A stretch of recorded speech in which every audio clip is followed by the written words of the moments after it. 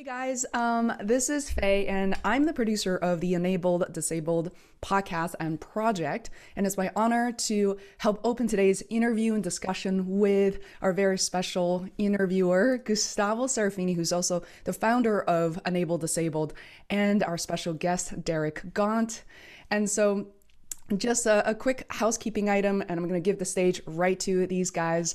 So this free interview and discussion is brought to you by Enabled Disabled, and I want to tell you a bit more about our podcast and project, which is created for people with a disability, as well as their families, friends, clinicians, and therapists. This platform helps dive into how our guests have experienced disability, what has it taught them about themselves, their lives, about others, what tools or experiences has helped them to better navigate and adapt to the world, and what do they wish other people would know about them? What are they working on right now, and how would they like to improve the world? So you can learn more about our project and podcast at enableddisabled.com.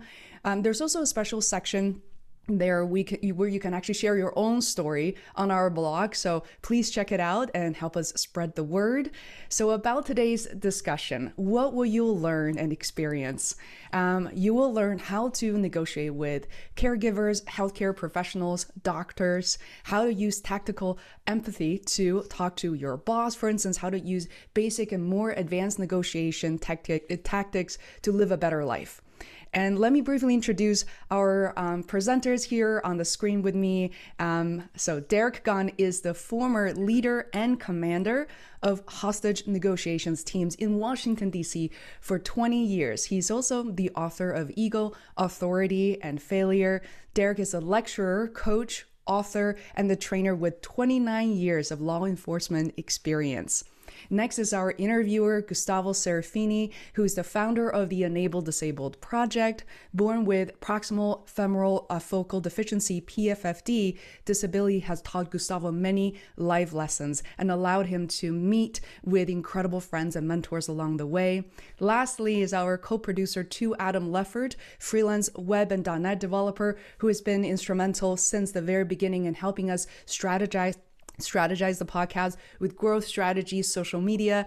Today, Adam will help us from an operational perspective, review questions as you send through the chat. So speaking of which, many of us are not unfamiliar with Zoom, but here's some tips. If you'd like to engage with us today, you can send questions through the chat window, and if time permits, we might open up live Q&A where you can ask your questions live. And we encourage you to turn on video during the session because we would like to meet you, but for audio, please make sure that you are muted while sitting and listening, and unmute yourself when we open for a Q&A. So with that said, I'm going to turn the stage to Gustavo, host of the show today. Great. Thank you all so much for being here. Derek, thank you for being here. I know some of you have gotten up super early and it's just terrific to see everybody. Let's get started. So Okay. before we open up for the first question, Derek, there's a point about empathy that I think is important to emphasize that not a lot of people teach, which you guys do teach. And it's really struck home with me, and I'd like you to talk a little bit more about it. So empathy is a skill. It's a trained skill that you use, but you don't have to have common ground with the other person in order to use it. And you don't even necessarily have to like the other person in order to show empathy. Can you talk a little bit more about that and why that is? Well, tactical empathy, for the definition, let's get that out of the way first. That's your deliberate attempt at recognizing the perspective of another person, and then more importantly, articulating that recognition. Because when it's all said and done, all of us have an innate desire or drive to have someone else understand our perspective and our view of the world. You don't understand their worldview, you don't understand them. You don't understand them, you're not going to be able to influence them. And where the concept of not pursuing common ground or not liking the other side, that's born directly out of hostage negotiations. Because, I mean, you can probably imagine, I didn't have any common ground with the people that I negotiated with inside the crisis site. I certainly didn't like them very much. And I certainly didn't agree with their action, but none of that is necessary. I just have to demonstrate for them that I understand what the lay of the land looks like from their perspective. And, you know, in the States, at least, as hostage negotiators, we've gotten to be pretty good at it. Our success rate of employing tactical empathy to influence surrender is somewhere around 93%. And so this is not something that's theoretical. This is something that's been tested and proven in some of the highest of stakes conversations out there. And so I say all of that to say hostage negotiators and sociopaths, those two groups of people are the best purveyors of tactical empathy on the planet. And both groups of people use it not because they're nice people, but we use it because it works. You know, Ted Bundy, Gustavo, you've heard me tell the story before. Ted Bundy was executed for the murder of a 12-year-old girl in Florida. And that number, one, pales in comparison to the number of murders that he was actually involved in. And so you got to ask yourself, how was this guy able to get seemingly intelligent young people into positions of compromise that ultimately cost them everything? It was because he had a keen appreciation of tactical empathy and he knew how to execute. Okay, so it's a powerful tool. It works. It's effective, obviously. It's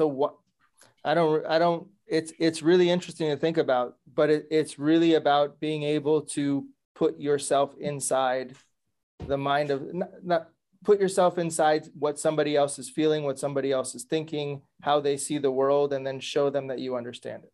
The last part of what you just said is critical. Show them that you understand and articulate it for them. That's the important thing. You don't need to feel what they feel to demonstrate tactical empathy.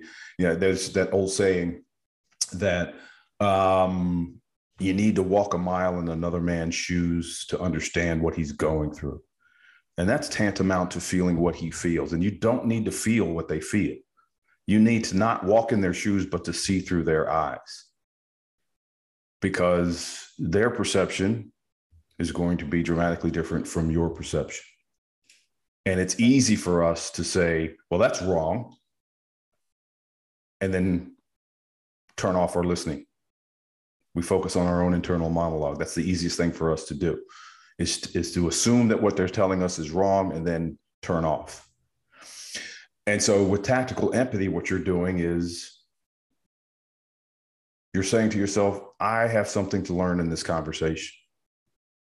And if you approach every difficult conversation, whether it's with a caregiver, whether it's with an employee or an employer, whether it's with a family member, regardless of how long that relationship has been in existence, whether it's 5 minutes or 5 years, you go into a difficult conversation, go in suspending judgment and assume that you have something to learn about the perspective of the person that you're engaged with. That does a couple of things. That keeps you on the hunt, if you will, for new information, but it also prevents you from getting triggered during the conversation, because your brain doesn't really work that way. Your brain cannot be triggered and curious at the same time. You're either going to be angry or you're going to be curious. You can't be both. And so staying curious, suspending judgment is what tactical empathy is all about. Viola is asking, can we get an example of demonstrating an understanding of somebody else's perspective? I'm sure you have plenty of examples, but if you don't mind, I'd just like to tell one quick story. Sure. So Derek, when I first met you and Chris and Brandon in person for the training, I walked into the room and you were all very friendly, and I could tell that Chris wanted to say something to me. He wanted to already demonstrate tactical empathy, but he wasn't sure what to say. So he just said something nice. He held off. Later on during a break, we're walking back into the room and Chris stops me and he says to me, you know what? You seem like the type of person who doesn't give up easily. And that it's not all of me, but that label showed that he understood a core part of my personality. He saw somebody with a disability who was there doing his thing, and he acknowledged that I probably have a lot of perseverance in my life. I probably don't take no for an answer easily. And that felt really good. Mm-hmm. And the reason I still remember that label is for two reasons. One, he understood a part of me without, just through observation and trying to get inside my head. And number two, it was a great teaching moment right there of the power of a label. And I've never really been able to pronounce this correctly. Is it Viola or Viola? So it could be either, but I go by Viola. Okay, Viola. Yeah, that was a perfect example. That was a perfect example of demonstrating tactical empathy. But Gustavo did not walk into our event and say to the world, I don't give up easy. I don't take no for an answer. Nowhere in his initial dialogue with anybody, at least on the instructor cadre, did he ever say that. So how did Chris leap to that conclusion? He made a situationally insightful, intelligent guess based on the data that Gustavo was giving off just by being present in the room. That's where tactical empathy starts, is your observation before you can recognize their perspective and then articulate it. It has to come from data given off by the other person. So what you heard Chris do for him there was just a simple label. He just labeled the dynamics as he saw it. He's saying to Gustavo, this is the data that I'm picking up from you. And you notice that he structured it with, it seems like you're not the type of guy to give up easy. He said, it seems like. He didn't say this is a fact. He said, it seems like. Translation, this is what I'm picking up from you. And because he laid it out with, it seems like, he's always going to be on safe ground, because either Gustavo is going to have the reaction that he did, or he's going to correct Chris and tell him what the actual facts are, which is the main reason why we use it looks, it seems, it sounds. It provides us with a little safety net, because even if he had crossed the line with Gustavo based on that label, he never said that Gustavo was a person who didn't give up. He said he seemed like. So that gives him wiggle room to be corrected by Gustavo if Chris's label was wrong. And you guys should know that one of the laws of negotiation gravity is the desire to correct is irresistible. Because the desire to correct is irresistible, even if you get your label wrong, you're going to get more information, because people can't wait to tell you how you got it wrong. They can't wait to tell you how stupid you are. They can't wait to tell you how you're way off the mark.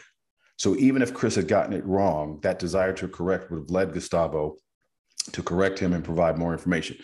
But the beautiful part about that story is that it illustrates that listening and observing is the cheapest and most effective concession that you can make one person to another.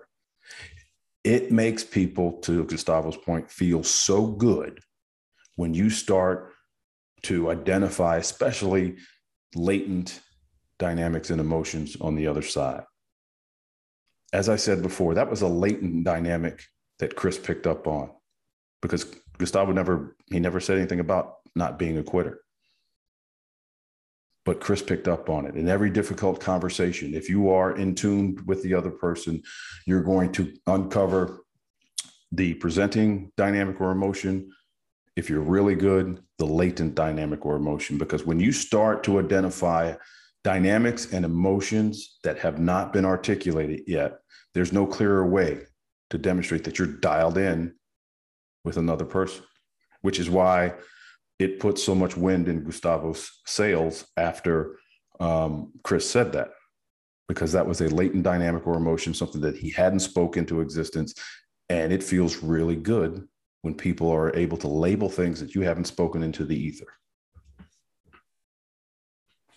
I mean, Chris could have said so many things, right? He could have said, boy, it seems like you have it rough. That would have been a totally different reaction. Sure. Right? And then I would have corrected him and said, well, not really, Chris, but he took another, he observed it. Like you said, it was an educated guess. He made a good observation. And it resonated to the point where I still remember it. What is it? 2 years later, 2.5 years later. Right. Because what happens is, in that moment, this is another powerful attribute, I guess, of tactical empathy. In that moment, you got a hit of dopamine and you got a hit of oxytocin. That's where that good feeling comes from. That's what makes it a lasting memory for you. That's what you're doing with the people that you interact with when you engage in tactical empathy. You're giving them small hits of dopamine, small hits of oxytocin, and they don't know, they can't really put their finger on it, but they know that, wow, talking to Gustavo is a pleasure. We've talked about labels. It looks like, it seems like, it sounds like. One of the other techniques out of the quick 2+1 are mirrors, where you're just repeating back the last 1 to 3 words that the other side has given you. Their words coming out of your mouth. To me, there's probably not a clearer way to demonstrate that you're dialed into the conversation than when you actually use their words and you speak them back into their ear. And Chris and Brandon, the president of the company, did a training session at a yoga retreat, if you can get your mind around that. They did a training session at a yoga retreat, and one of the people there, they wound up nicknaming him Johnny Mirrors, because all he did for the entire 2 days of the conference is, not all he did, but the majority of the conversations that he was engaged in, he was throwing out mirror after mirror after mirror after mirror. And he became a hit of the conference because there were no shortage of people that were walking up to his wife going, "Your husband is the greatest. I had such an enjoyable time talking to him. He listened so well." And it's all because all he did was mirror the entire time, which is how he got his nickname. But the fact that he was taking other people's words and giving them right back to them almost verbatim sent them through the roof. They loved it. They love the fact that they've got somebody who's actually being attentive to them during the course of the conversation. He identified himself as an outlier in that regard because most people don't listen to that depth throughout the course of the day. And so when we encounter someone who does, oh my gosh, it feels great. If you guys don't believe me, you try this low stakes practice. Low stakes practice. Go to your favorite store and engage whoever's working behind the counter with the common salutation, "How are you today?" Wait for their response. And then whatever response they give you, label the dynamic or label the emotion that you're picking up on and watch what happens to them. Watch how that barista at Starbucks, they get asked 100 times a day, "How are you?" 99 people that ask that question of them do not care. It's a throwaway salutation. That's how we say hello now. "How's it going?" Nobody cares.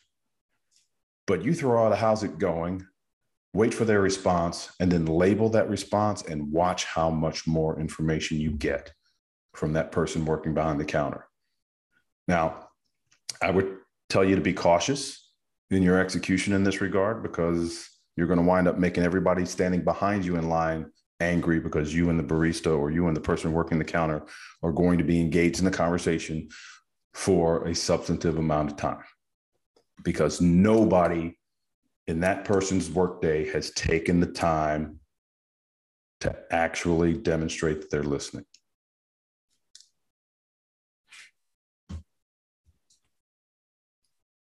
That's a great one. And please feel free to ask some more questions away at the chat. I wanted to ask you, Derek, real quick.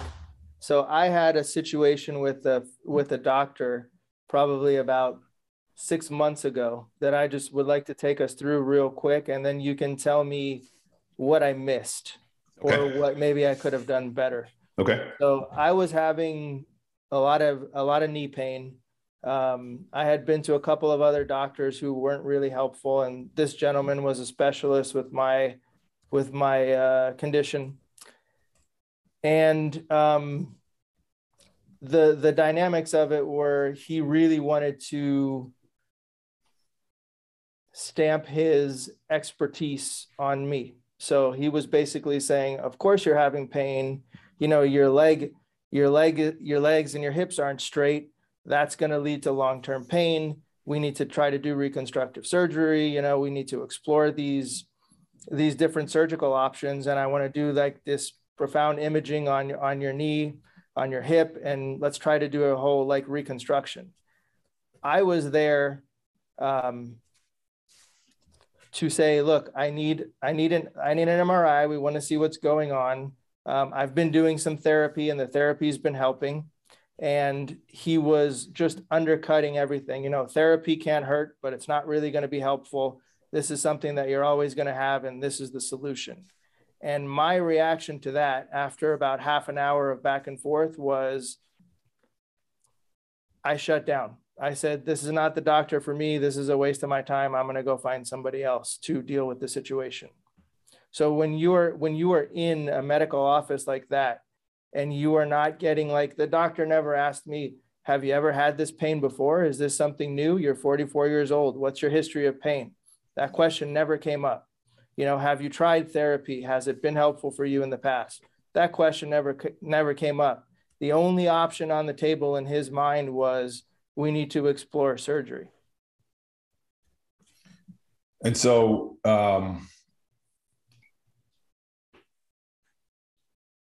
he's a specialist, right? Yep. So there are three types of negotiator personalities within the Black Swan method: assertive, analyst, and accommodator. You find the largest number of assertives in the medical field by virtue of the fact that they are doctors, nurses for that matter, by virtue of the fact that they are nurses. They've gone through a level of education that you didn't. So they're already coming at you from a place of superiority. What's as important to an assertive than coming to an agreement or coming to a resolution or making a deal? It's to be heard and be respected. And so what you missed in that interaction is catering to that personality type. Specifically, the questions that you didn't get asked, obviously that you were expecting to get asked,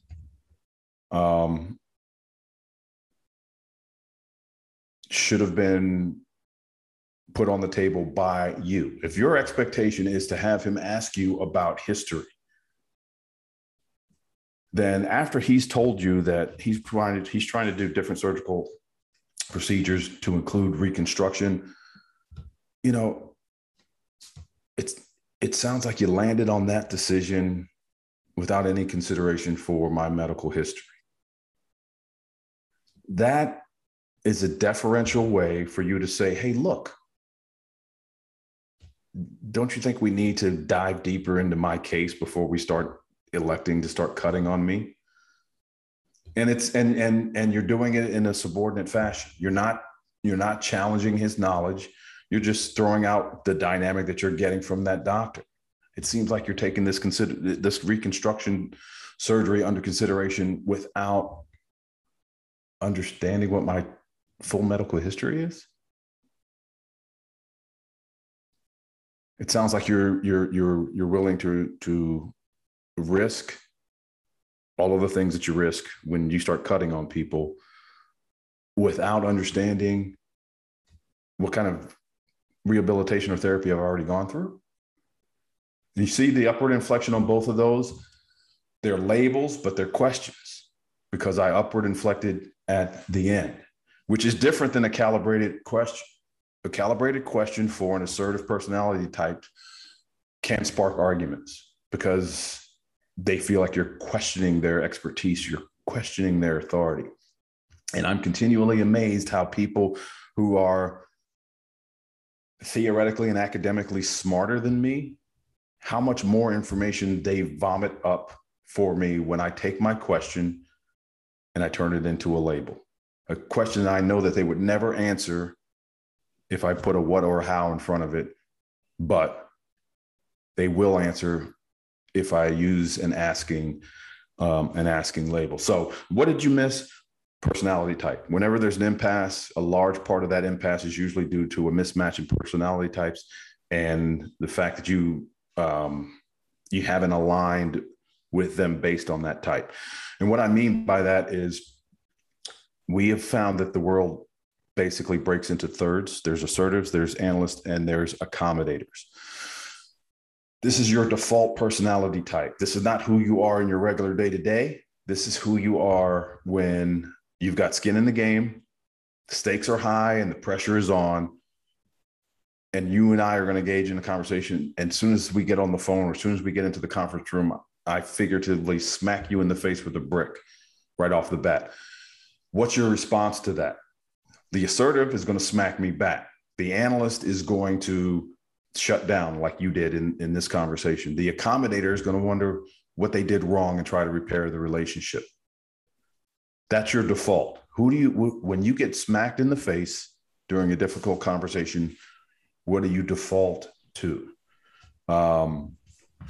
So you missed that aspect of it.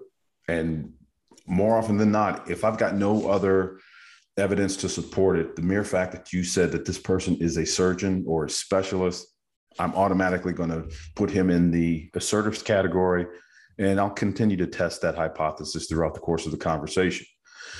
But as an analyst, I know that they need to talk. I know that they need to have their ego stroked. So I'm going to do a lot less talking and a lot more listening, which is pretty much a stance you should take anyway.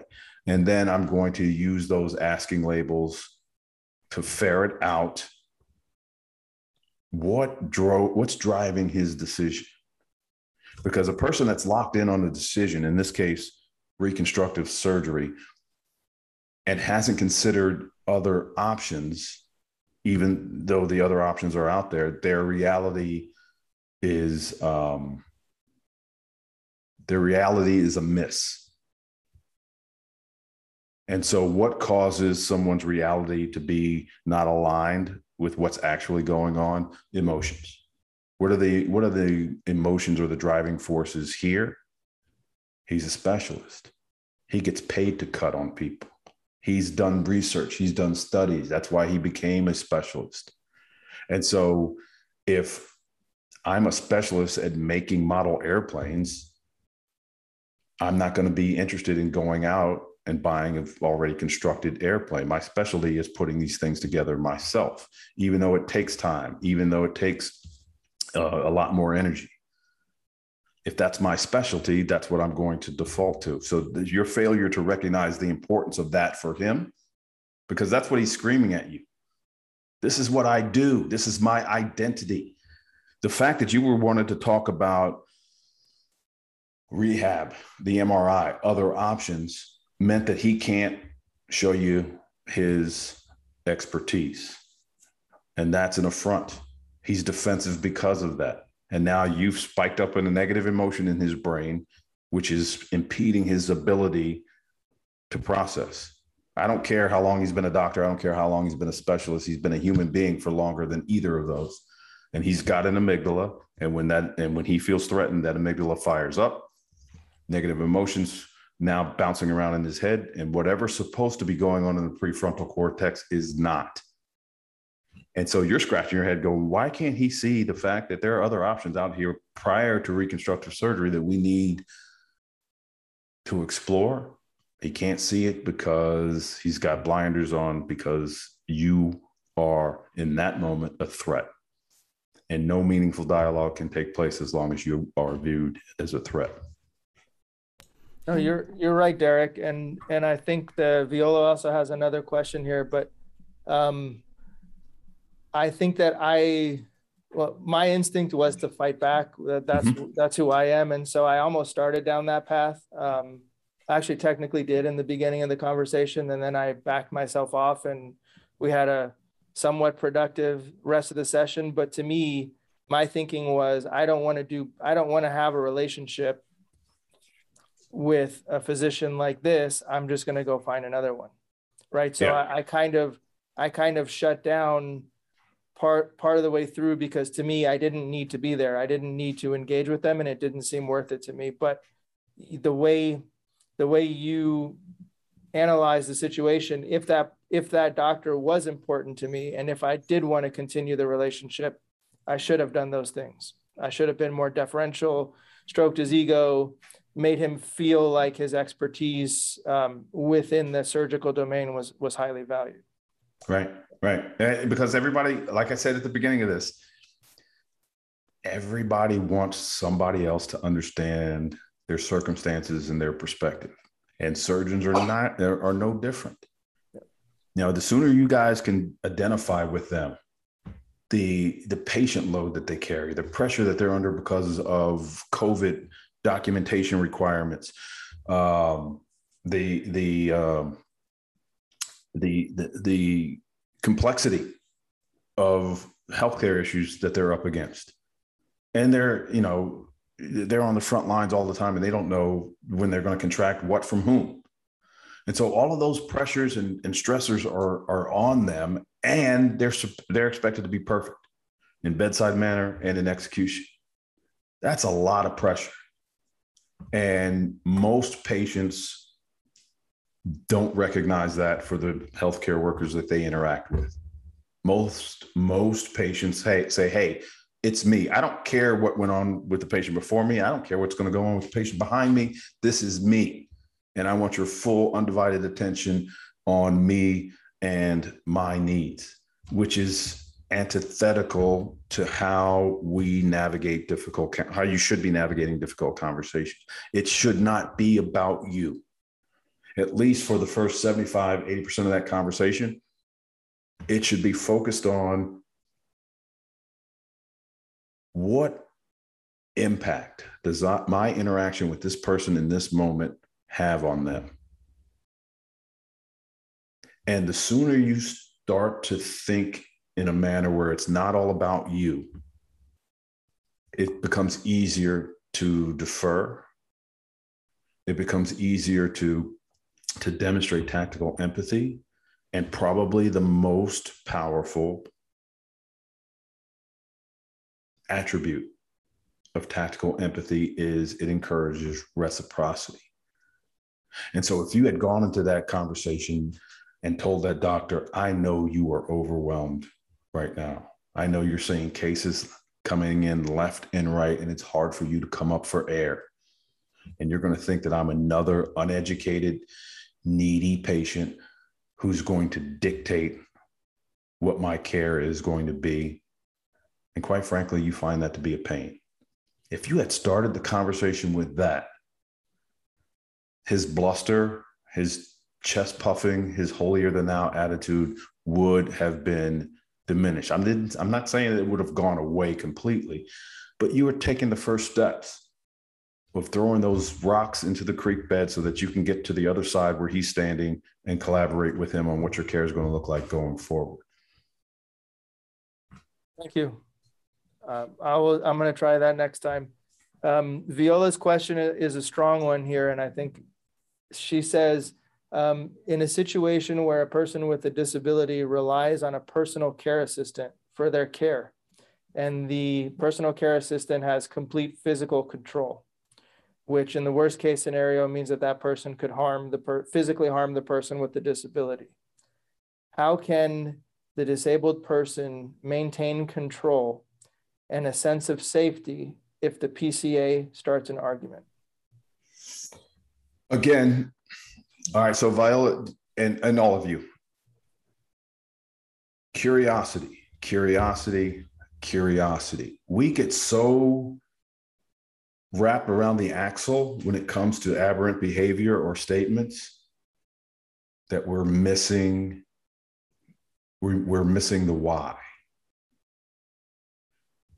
And so that should be top of mind in every conversation, especially one in which it was started by way of an argument. Focusing on where it's coming from, not what's being said. We get freaked out. The PCA starts to attack us, and when now we're yelling back at them, and now it's a shouting match back and forth about what's going to happen next. If a PCA starts to attack you, your challenge is determining where it's coming from, because the attack in and of itself is outside the norm. Whenever there's behavior outside the norm, you got to figure out what's driving it. The attack from the PCA means you're missing something. They're under tremendous pressure on their side, and you fail to recognize it, or they're trying to manipulate you, because that's what attacks do for a lot of people. When people get attacked, they back off of their position. The people that are doing the attacking knows that the probability that someone is going to back off their position after the attack is very real. That's why the manipulators will use that as a ploy. Because if I start yelling at you, Viola, I know that there's a better than average chance that you're going to back off your position, because my yelling at you makes you uncomfortable. And as human beings, when we are uncomfortable, what we want more than anything else, as fast as possible, is to get comfortable again. And that usually will lead us to acquiescing or compromising our position when we have no business doing it. So focus on the driver, not the behavior. Where is it coming from? If I get attacked during an argument, the first thing I think is, okay, I'm failing to be sensitive to something that's really important to them. And this is the manifestation of my not listening. That's where this attack is coming from. So I'm going to go at it like that. I'm going to label it just like that. I'm going to apologize for whatever I said or did that initiated the attack. Whether you're wrong or not, suck it up, make the apology. Don't underestimate the currency and the value of an apology. Apologize. I'm sorry. It seems like something I just did or said set you off. And it also seems like I'm failing to be sensitive to something that's really important to you. And unless you're dealing with an out and out, this is a scientific term, crazy person, your attempt at identifying that will be enough to start to bring that emotional level on the part of the PCA down. So during the difficult conversation, during the attack, stay in the moment. Don't run from that moment, because there's something there that they're trying to convey to you that you're not picking up. And that's one of the first questions I ask is, where is this coming from? What am I missing? What am I failing to be sensitive to? Have I identified the fact that I understand that they are under tremendous pressure on their side? Or is this person's MO? Are they doing this to try to manipulate me? Those are the three places that the attack comes from. You have to stay in the moment to figure out which one of the three. Pivoting away and moving on to a different topic is not an option, because you still have failed to recognize what's going on with them. And the longer you take to recognize what's going on with them and then articulate that recognition, the longer it's going to take for them to return to a normal functioning level. And Gustavo, there's a live question coming from Linda as well, whenever she's ready.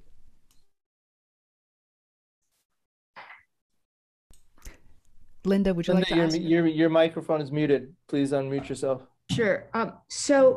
My experience is similar but different than Gustavo's. I was in a life-altering car accident.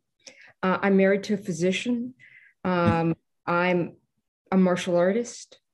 So when I showed up for my surgeries, I had similar but different experiences in that surgeons didn't want to do surgery because my injuries were so bad. I was fortunate that I had my physician husband with me who would say, yeah, but what about doing surgery and what are the outcomes? I noticed that surgeons would defer to my husband because he was a very well-known physician, and I was able to get those surgeries that I wouldn't otherwise have gotten. That when they would get aggressive, the minute they would find out that, oh, it's Dr. Swerdlow, that the things would dial down and they would dial back, and suddenly they would be respectful in ways that I would never have gotten had I been just Linda coming in. There were times when he wasn't with me, and I would just sit and listen because my philosophy was get other people to teach you what they don't know they know, or only one person can dance on the head of a pin, and it's my shoe that's going to be dancing. But I'm sitting here looking at this person that I could turn around and walk out, but I can't. How do you deal with somebody who's obviously either afraid and aggressive that you just have to deal with? I mean, you can walk out, but it's not going to accomplish anything. But they're obviously afraid because your presence challenges them. But you have to stay there in the moment because this is the person who's got the reputation for being the best in that field. But yet, because you've asked them a question that they don't necessarily like, well, why do you want to do this surgery? Or why don't you want to do this surgery? And now suddenly, because you've just asked them that question, they are enraged. Wow. All right. So what do you, I'm gonna make you noodle this through, Linda, Okay. because you have the answer in your head also. Why do you want to do this surgery? What makes that an enraging question? For me to ask them or me to ask myself? For you to ask them. I'm a surgeon and you're going to come into my office. You're going to ask me, well, why do you want to do this surgery? Why would that enrage me? Well, in my case, they didn't. They just said, give up, go home, live in pain in the corner, and just be done with it. So in my case, I had the opposite of Gustavo. My injuries were so severe that they were like, you're allergic to narcotics. You can't get through that surgery without them. Learn to live with the pain and just be done with it, which was basically a death sentence. And I was like, I can't live like this. I need this surgery. You're not realistic. All right. But as a surgeon, you started off the question with why. Okay. With anybody, not just surgeons, but it's exacerbated when you're dealing with surgeons. You ask them why, you have now tipped the balance of the relationship. Now you are taking a position of superiority based on no education at all. When you ask someone why, you're telling them there is a correct answer to this, my friend, and you don't have it.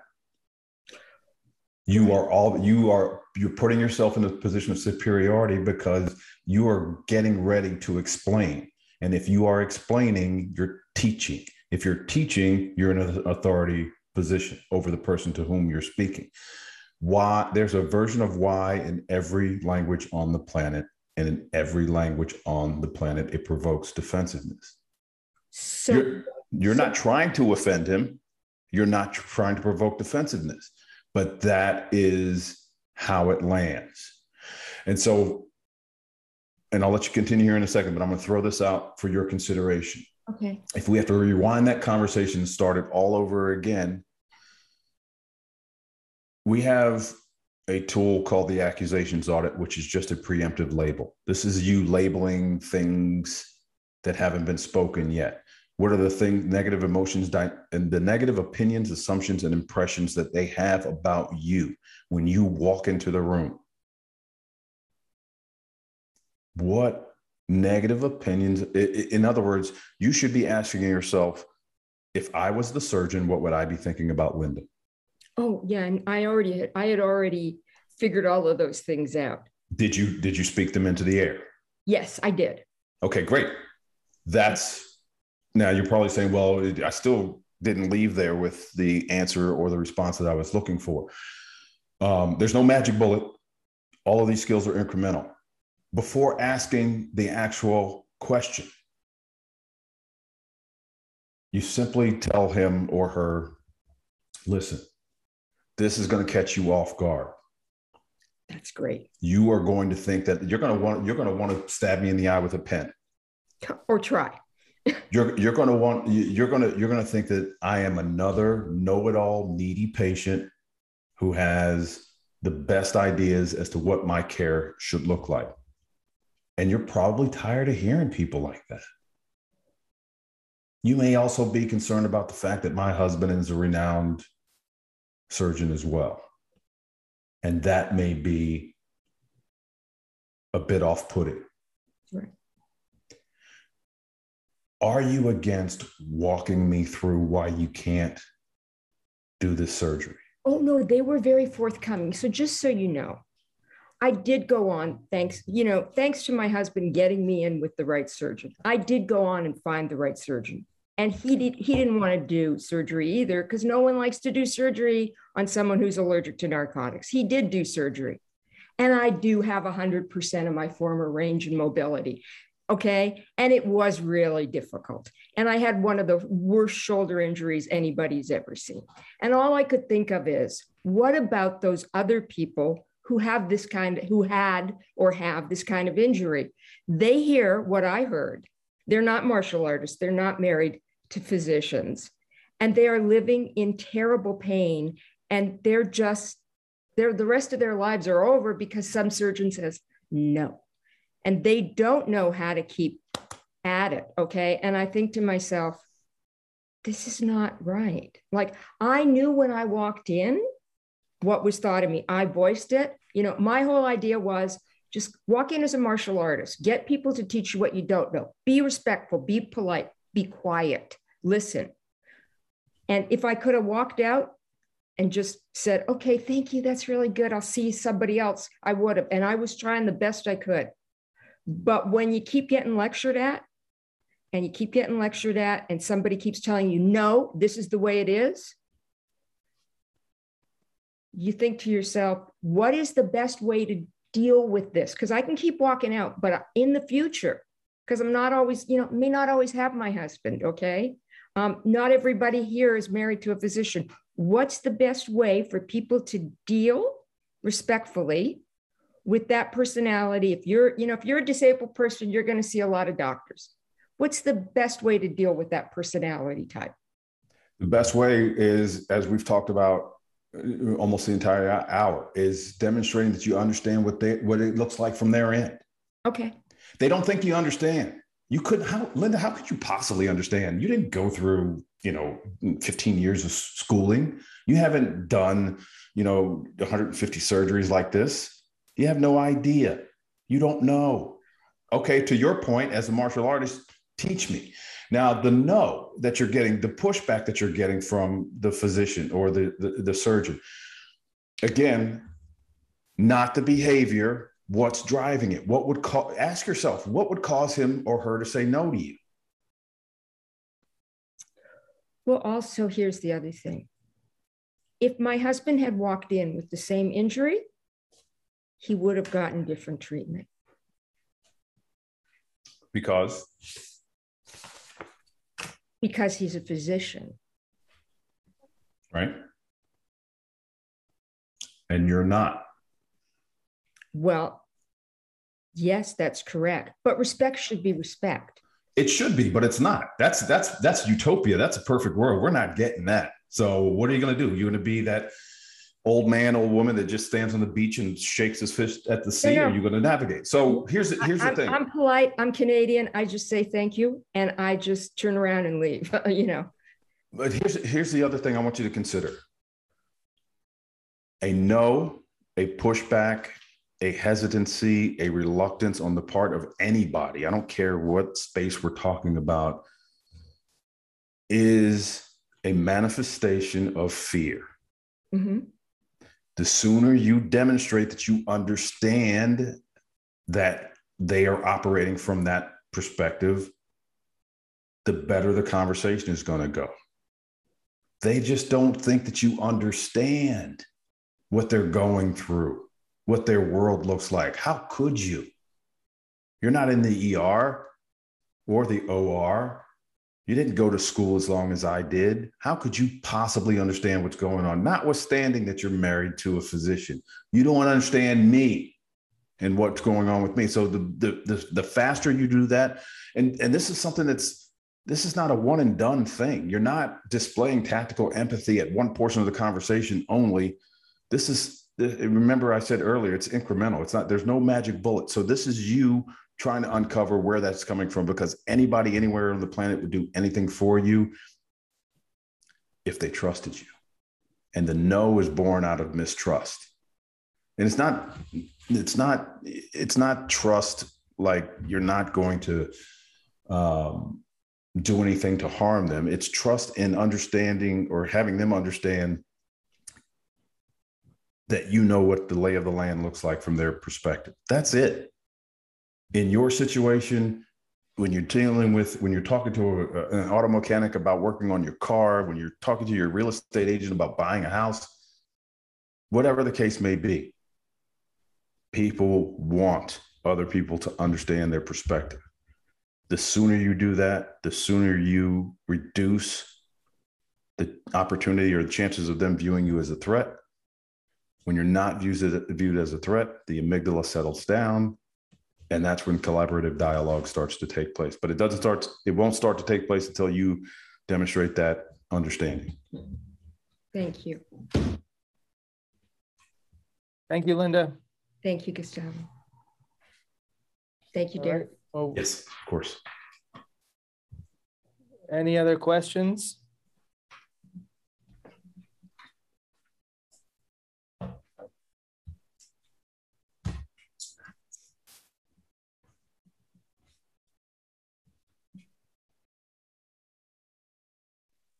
No, I just wanted to say thank you to Linda, because your example is really perfect. We have a situation with our son who has a visual impairment that is not really well understood.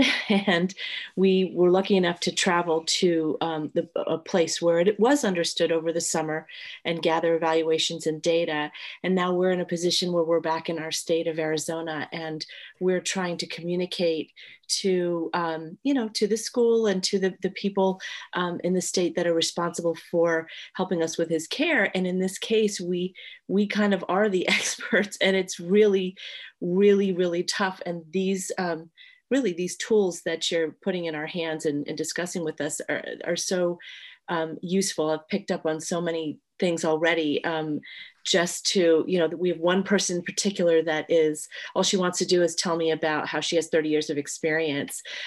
But this is new stuff that we just learned, that they're still learning in Massachusetts about, his vision. And so we're constantly trying, and I had been trying to think of my strategies. I've tried many different ones with this lady, and fallen flat on my face each time. So I think I've got a new plan. Well, good, Kim. I'm glad to hear it, because here's the thing. I think you've gotten to a place where you understand the difference between listening and waiting to talk. Which one do most of us do? Do we listen, or do we wait to talk? Most of us operate at level 1 and 2 of listening. That's intermittent listening, where we're listening long enough to get the gist of the other side, and then we refocus on our own internal monologue. And we intentionally take 50% of our brain offline and out of the conversation, because that little voice inside of us is vying for a chance at the podium. Or rebuttal listening, where we're listening long enough till they say something we know we have an answer for. We know we can argue it, and now we're just waiting for them to shut up so we can jump into the conversation and tell them how brilliant we are. So true. And that's not it. We do it because that's what we've been trained to do. We do it because it's easy. Listening at the level that I'm talking about, that I was talking about with Linda and Viola, that takes work.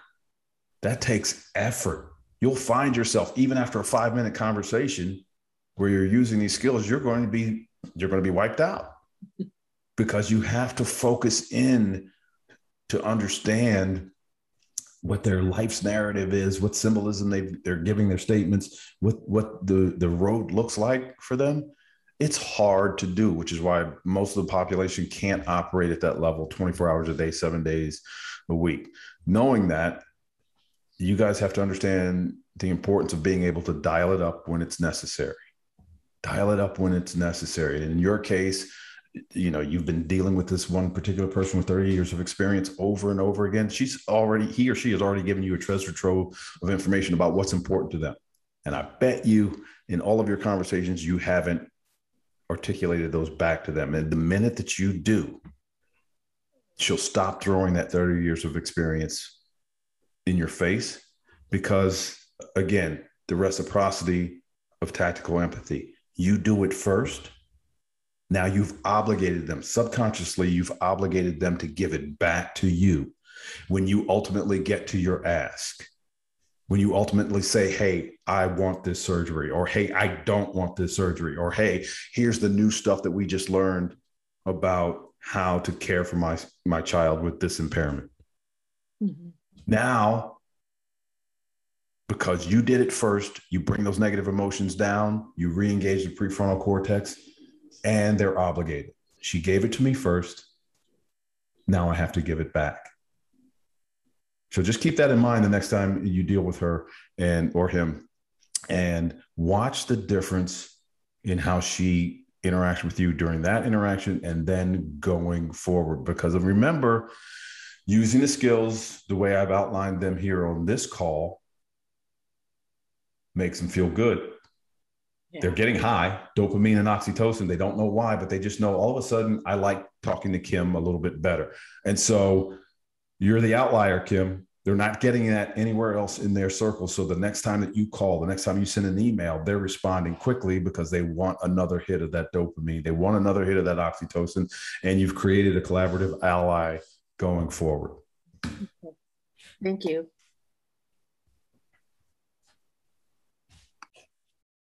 Thank you, Kim. Thank you, Gustavo. And Derek. All right, we have about a minute left. If anybody else has any questions, now's the time. Don't be shy.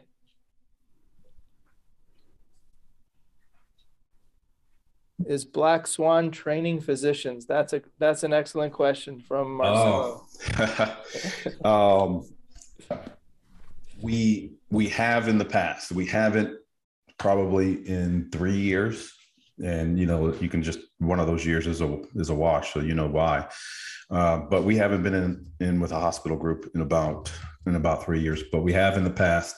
And, you know, based on talking to Gustavo, based on some of the limited research I've done, you know, they're still suffering. You know, I've anecdotally found that surgeons are some of the stories that I hear from OR and ER nurses about the conduct of surgeons is appalling, which means that there's still a need out there. You know, they've been doing care measurements now since the early 2000s. And, you know, based on the fact that I'm on this call, it's still a problem.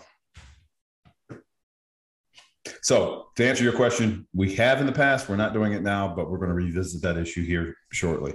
Gustavo has motivated me in that regard. So thank you, Derek. It's highly necessary. And I'm glad, I hope to see you guys, you know, get on that. It's really important.